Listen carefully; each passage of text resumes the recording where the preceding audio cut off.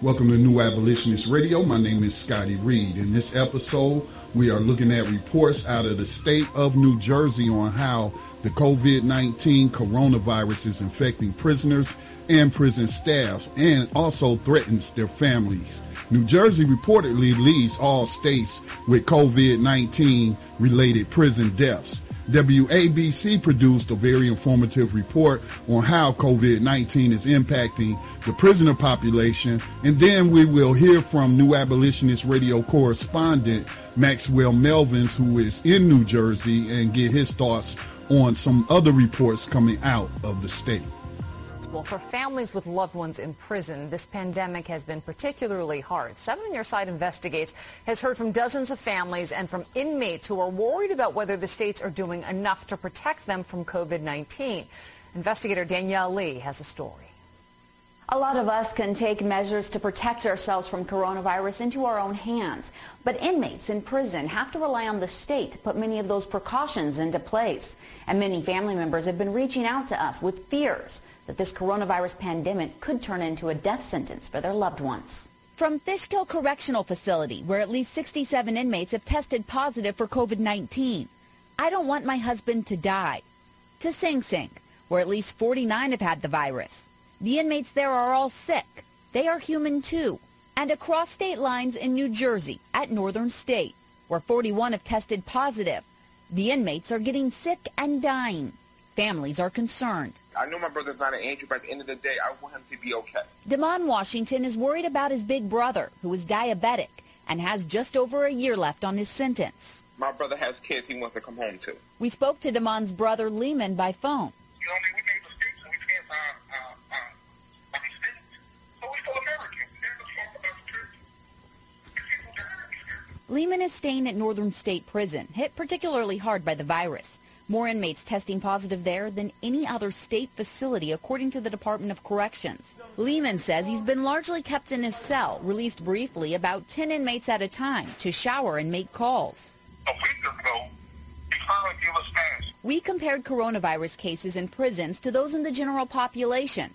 And we found between the two states, New York and New Jersey, at least 455 inmates had tested positive. At least 38 had died. Recovery rates across both states weren't equal. In New York, just about 3% of inmates who contracted the virus had died, fewer than the state's overall death rate, closer to 6%. But in New Jersey, closer to 20% of the inmates who tested positive had died. Damon doesn't want his brother to be next. It's a catch-22 with them in there. In statements, both the New Jersey and New York Departments of Corrections told us they had taken several measures to help limit the spread of coronavirus. Those measures include giving inmates masks or handkerchiefs, modifying inmate gatherings, increasing sanitation standards, and also isolating inmates who test positive as much as possible.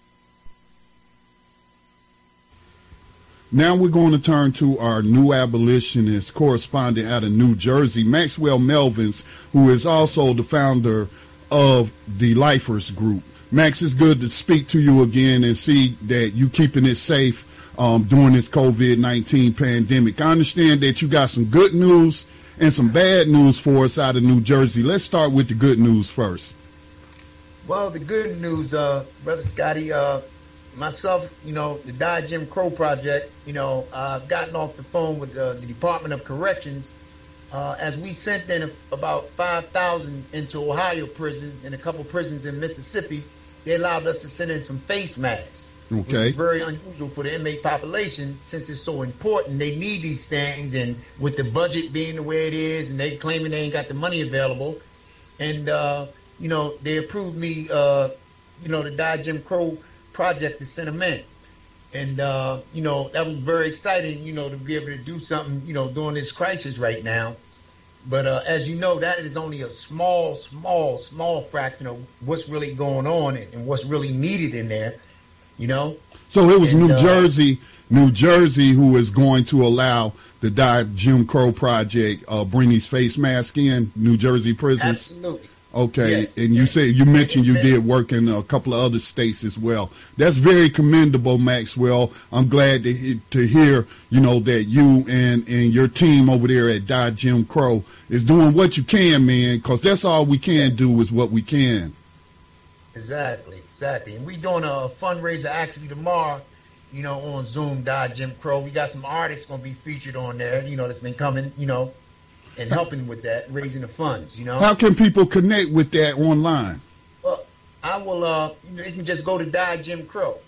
They go to diejimcrow.com or .org? No, diejimcrow.com. Right, diejimcrow.com. Connect with that, and they can get the link to come on the Zoom and all. Now, I'm hearing some dire news coming out of New Jersey, in addition to a report that I saw come out of WABC. You also sent me about 3 reports that, I would like to us to share with our listeners and our viewing audience. Now, this is very troubling. This story is that you sent me comes from NorthJersey.com, and they're saying that the New Jersey Department of Corrections has tested only inmates whose symptoms have gotten so severe they need to be hospitalized. That's terrible. Let me just read this excerpt. The NewJersey.com reports that the Department of Correction has tested only inmates whose symptoms have gotten so severe they need to be hospitalized, according to Sullivan, the president of the State Corrections Officers Union and prisoner advocacy groups. This needs to change, they say, calling for more widespread testing. The group separately on Friday urged the governor to take action and decried a lack of cooperation and communication from the state leadership. As of Friday, 130 inmates had been tested. That's less than 1% of the state prison population, and 19 prisoners have died, although I've seen other stories that you sent me that put the figure much higher. But statistics published daily by the Corrections Department show at the time of the publishing of this article that 96 inmates had confirmed cases and 445 correction officers had also tested positive. 2 correctional officers working in state prisons have died of the virus, Sullivan said. So, going back to the main headline, they're not testing inmates until they could be on their deathbeds. That's unacceptable. Yes. What are your thoughts? Let me say this. It's strange though, because, people normally hear, people who are incarcerated normally hear their cries and that these inmates are making up stories, right? Right. But that is coming from who? The correction officers itself. Right. So these are the people that work in there. Can't nobody make them false claims that the brothers inside are just making these stories up, But my take on that is, as of right now today, there's been more than 40, as a matter of fact, who have died in New Jersey prison system, which was high, the most deaths in the country. As a matter of fact, New Jersey has had the highest rate of deaths, and they claim that they're going to start taking the test soon. They're not taking them soon enough, and they just gotten approval, but they're still taking their time about it. They've gotten approval to go in and say they're going to start testing everybody, and as a matter of fact, some of the people, we don't know exactly who's going to be doing the test, but it's supposed to be in collaboration with Rutgers University that they're going to be going in there doing this testing with. I'm still waiting to see that. I will believe it when I see it happens. I will actually believe it, but it's not soon enough. Right. Well, Maxwell, also though, these people still should be tested even if they are released prior to coming back to their families and their communities. I feel like the state of New Jersey should make sure and protect, the public health of the prisoners as well as the communities. And if people who are pushing like yourself and others for these people to be released, which is they still need to be tested. They still need to be tested. But Maxwell, what I wanted to come back to was, you did a segment on New Abolitionist Radio a few weeks ago, and it looked like Governor Murphy was a lot different than a lot of the other governors, and like he was being real proactive. What do you think is happening? Where's the breakdown? Well, it's really hard to put a finger on it right now there, Brother Scotty, because it's just that he's moving a little slow with this right now. I mean, as far as releasing anybody right now, as well. They've been taking their time about that. They were supposed to, release a lot more prisoners. And I don't know what it got caught up in, the red tape or whatever, or I'm not even sure they figured out how they want to do what they want to do yet.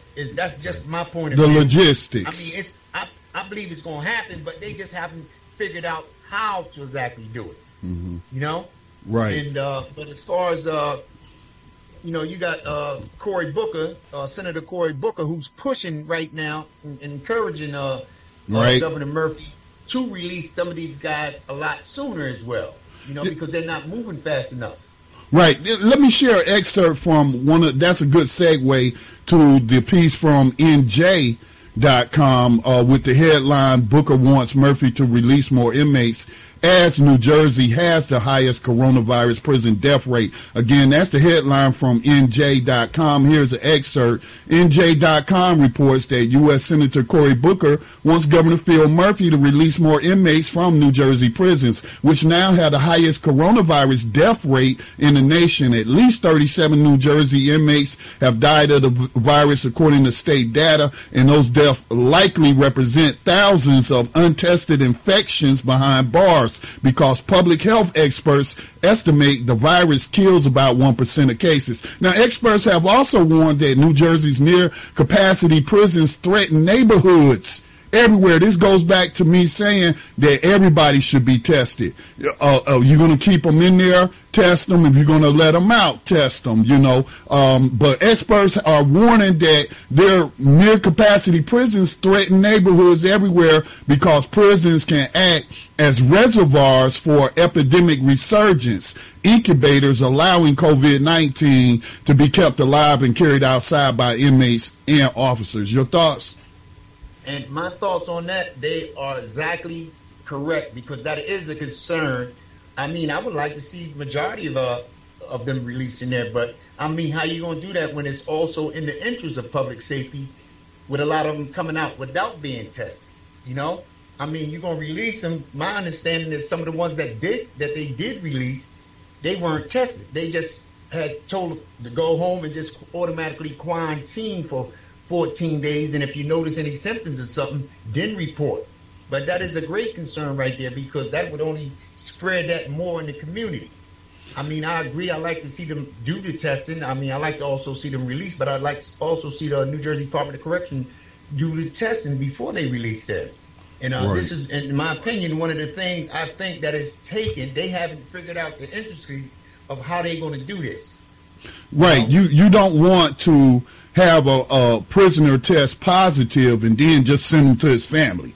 That doesn't work. You want to send him to a place where he can be comfortable, whether you contract, get a hotel for the positive cases, or set up some kind of other facility where they can be segregated from those who don't, who test negative. But it's irresponsible, and I would say will even tempt people to file lawsuits if you just send people home and knowing they're positive, or not even being negligent and knowing that they just came from a high contagion area, and you just send them home to their families. Of course, their family's going to welcome them home, so you're putting more the community, the neighborhood, as the article referenced, at risk. But also, I had a thought that I had expressed on a segment of New Abolitionist Radio in the past, but I don't, I haven't written this in stone, but I think, though, that it's a risk to have correction officers coming and going from the community, whether they're going to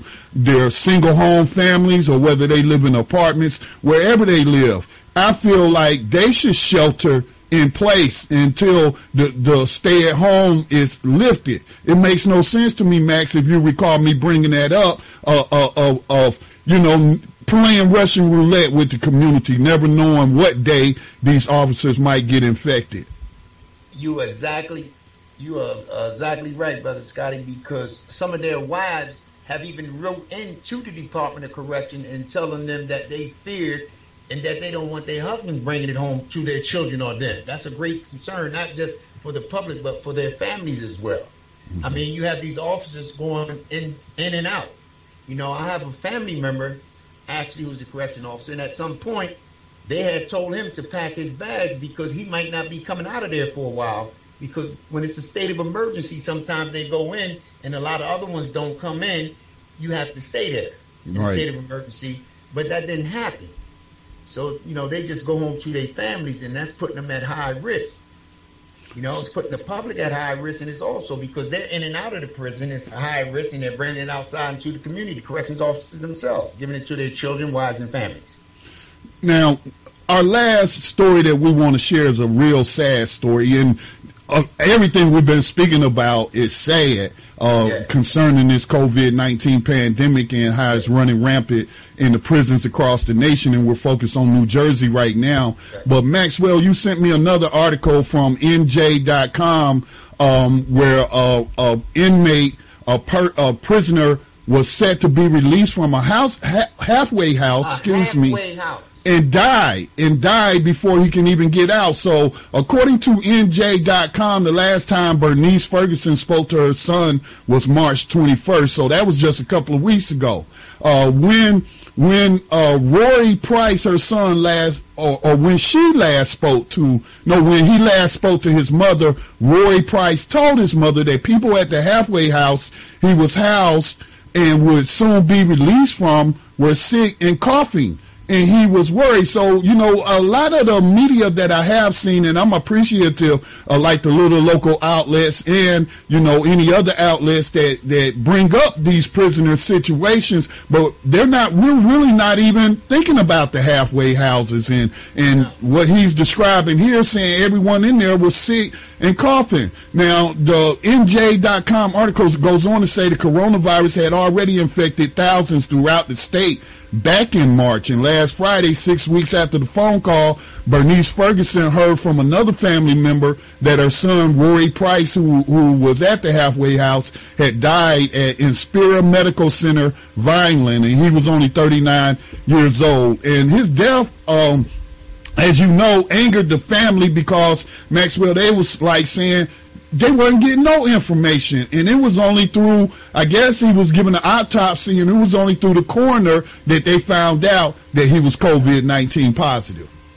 Yes, exactly. And, that's the only way that, his family now. What puzzled me about this was a low-risk guy that was on his way home. And when you're in a halfway house, it's called a halfway back. You halfway into the community, you there. You really got access to go out to go to medical and everything. And it seemed like if anybody would have been on that list to be released, he's one of the main ones. Right. And, they just let the guy sit in there, man, and they just let the guy, they just let him die, man. Just let him deteriorate. I mean, he should have been at the top of the list. He's in the halfway house, I mean, it seems to me that whole halfway house should have been put under quarantine. And, everybody tested because that's like a hot spot. It sounds like what he was describing, and now he's lost his life as a result. And it just speaks to, again, you saying, weeks ago, Governor Murphy had rolled out this plan to start releasing these type of prisoners, but thus far it's been slow moving, which Cory Booker, has been pushing him on. Now, Max, I want to share one last article, because Cory Booker is a federal senator out of New Jersey, and back on April the 29th, the ACLU.org website published an article about a federal bill that was introduced in the Senate seeking to free vulnerable prisoners from prison slavery in the face of this COVID-19 pandemic. And they wrote, this is what they wrote: the Emergency Community Supervision Act, S 3579, and its companion bill in the House, H.R. 6400, was introduced by Senators Cory Booker, again, Democrat out of New Jersey, Kamala Harris, Democrat out of California, and Representative Hakeem Jeffries, a Democrat out of New York. This was introduced last month. Now, it requires that the Federal Bureau of Prisons to immediately place vulnerable individuals in home confinement or other community supervision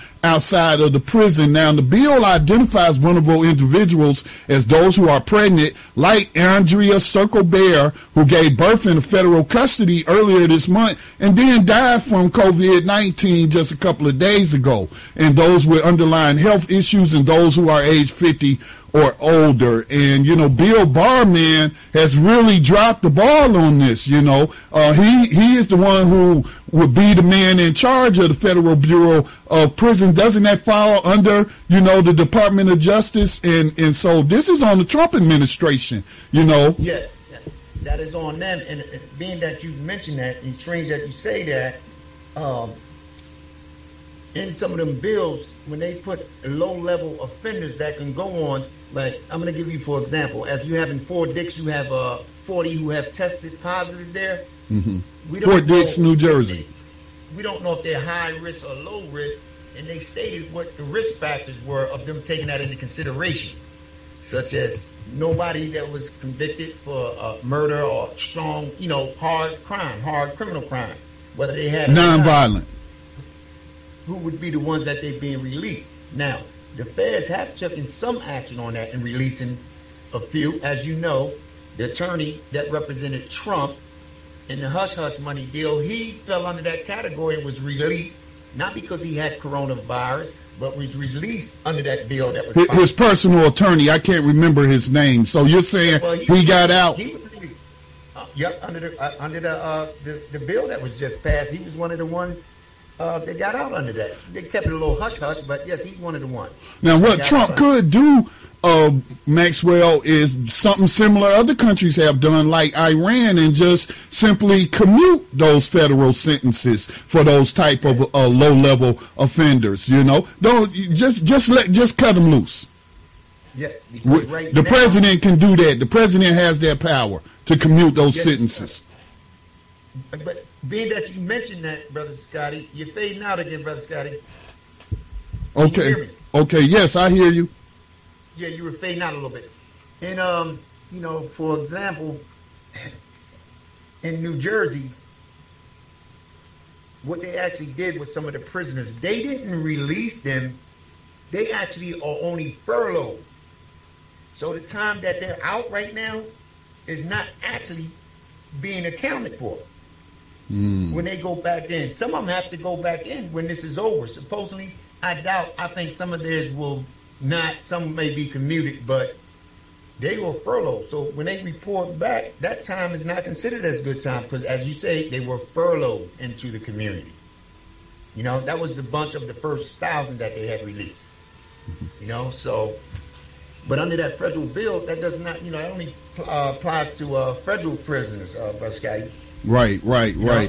You know, but it's still individuals. We know most prisoners are in the state prisoners, and you're dealing and doing what you can in your home state of New Jersey. But, you know, we got thousands of people that are also under federal lockdown. And, you know, I think that there should be some more pressure from the grassroots. I didn't even know about this bill until today, the Emergency Community Supervision Act. And I keep hearing them talking on mainstream media about, you know, another round of stimulus funds and business loans and stuff like that. But it seems to me that, you know, releasing these prisoners or pushing through the Emergency Community Supervision Act isn't a priority for Nancy Pelosi as the House leader, and it isn't a priority for Mitch McConnell as the Senate Majority Leader, or Harry Reid, not Harry Reid, but Senator Schumer out of New York also as the Minority Senate Leader. But Maxwell, as we get ready to wrap up this segment, man, you have any final thoughts and any projects coming up that you want to let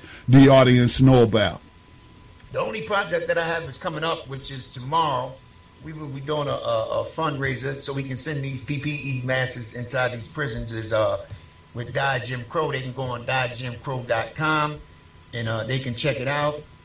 They can also go on Instagram and look on Die Jim Crow, under Die Jim Crow, and they will see the information.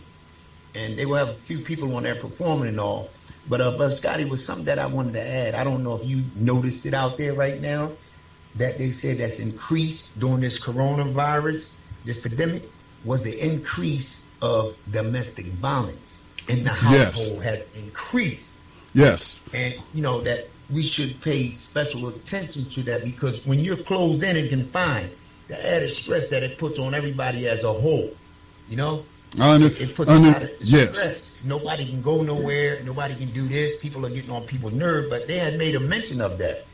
That's something that's been covered on Victims Too Victorious podcast on the Black Talk Radio Network with Angel Fall, the host. The program focuses on gun violence as a pandemic.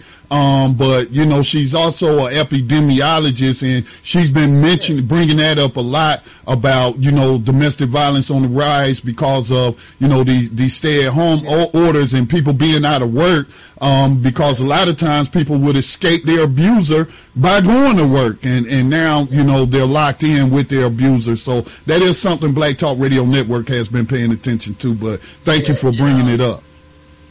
While I'm on here, I'd like to give a shout out to Women Who Never Give Up, to Sister Gail Muhammad and them, who working out in New Jersey or on the front line. Brother Antoine Tone, you know, he's with Women Who Never Give Up. They out on the front line. I'm talking about pushing all this bills down at the State House when they able to get back out there. Mm-hmm. And, you know, they working on a lot of things right now. And, you know, I just wanted, she's been on the show before, actually. Gail Muhammad from Women Who Never Give Up. Yes, I remember. Interviewed her before on here. But I appreciate, you know, all that you do also, Brother Scotty. And, you know, anyone, you know, like look up information on me, they can go to me on Facebook, Max Melvins. You go to me on Twitter, Maxwell Melvins, or they can go to my Instagrams, Melvin782, to actually see what I'm doing, you know, when I'm doing it. As you know, I might not be able to get out the house physically, but I'm still behind these walls right here doing what I can do, the little that I can do. Right. You know? Taking the use of the technology and still doing things online, not allowing this to stop any of the advocacy work. But I appreciate you as well, Brother Maxwell Melvins, and we'll talk to you next time. Absolutely, Brother Scotty. Peace, man. Peace. Be safe. Thank you for watching this episode of New Abolitionist Radio. We ask that if you find the broadcast constructive, please share, like, subscribe to the channels, whatever channel of whatever platform you may be seeing this video or hearing this podcast. Continue to support projects like New Abolitionist Radio by making a tax-deductible donation today to the North Carolina-based nonprofit Black Talk Media Project.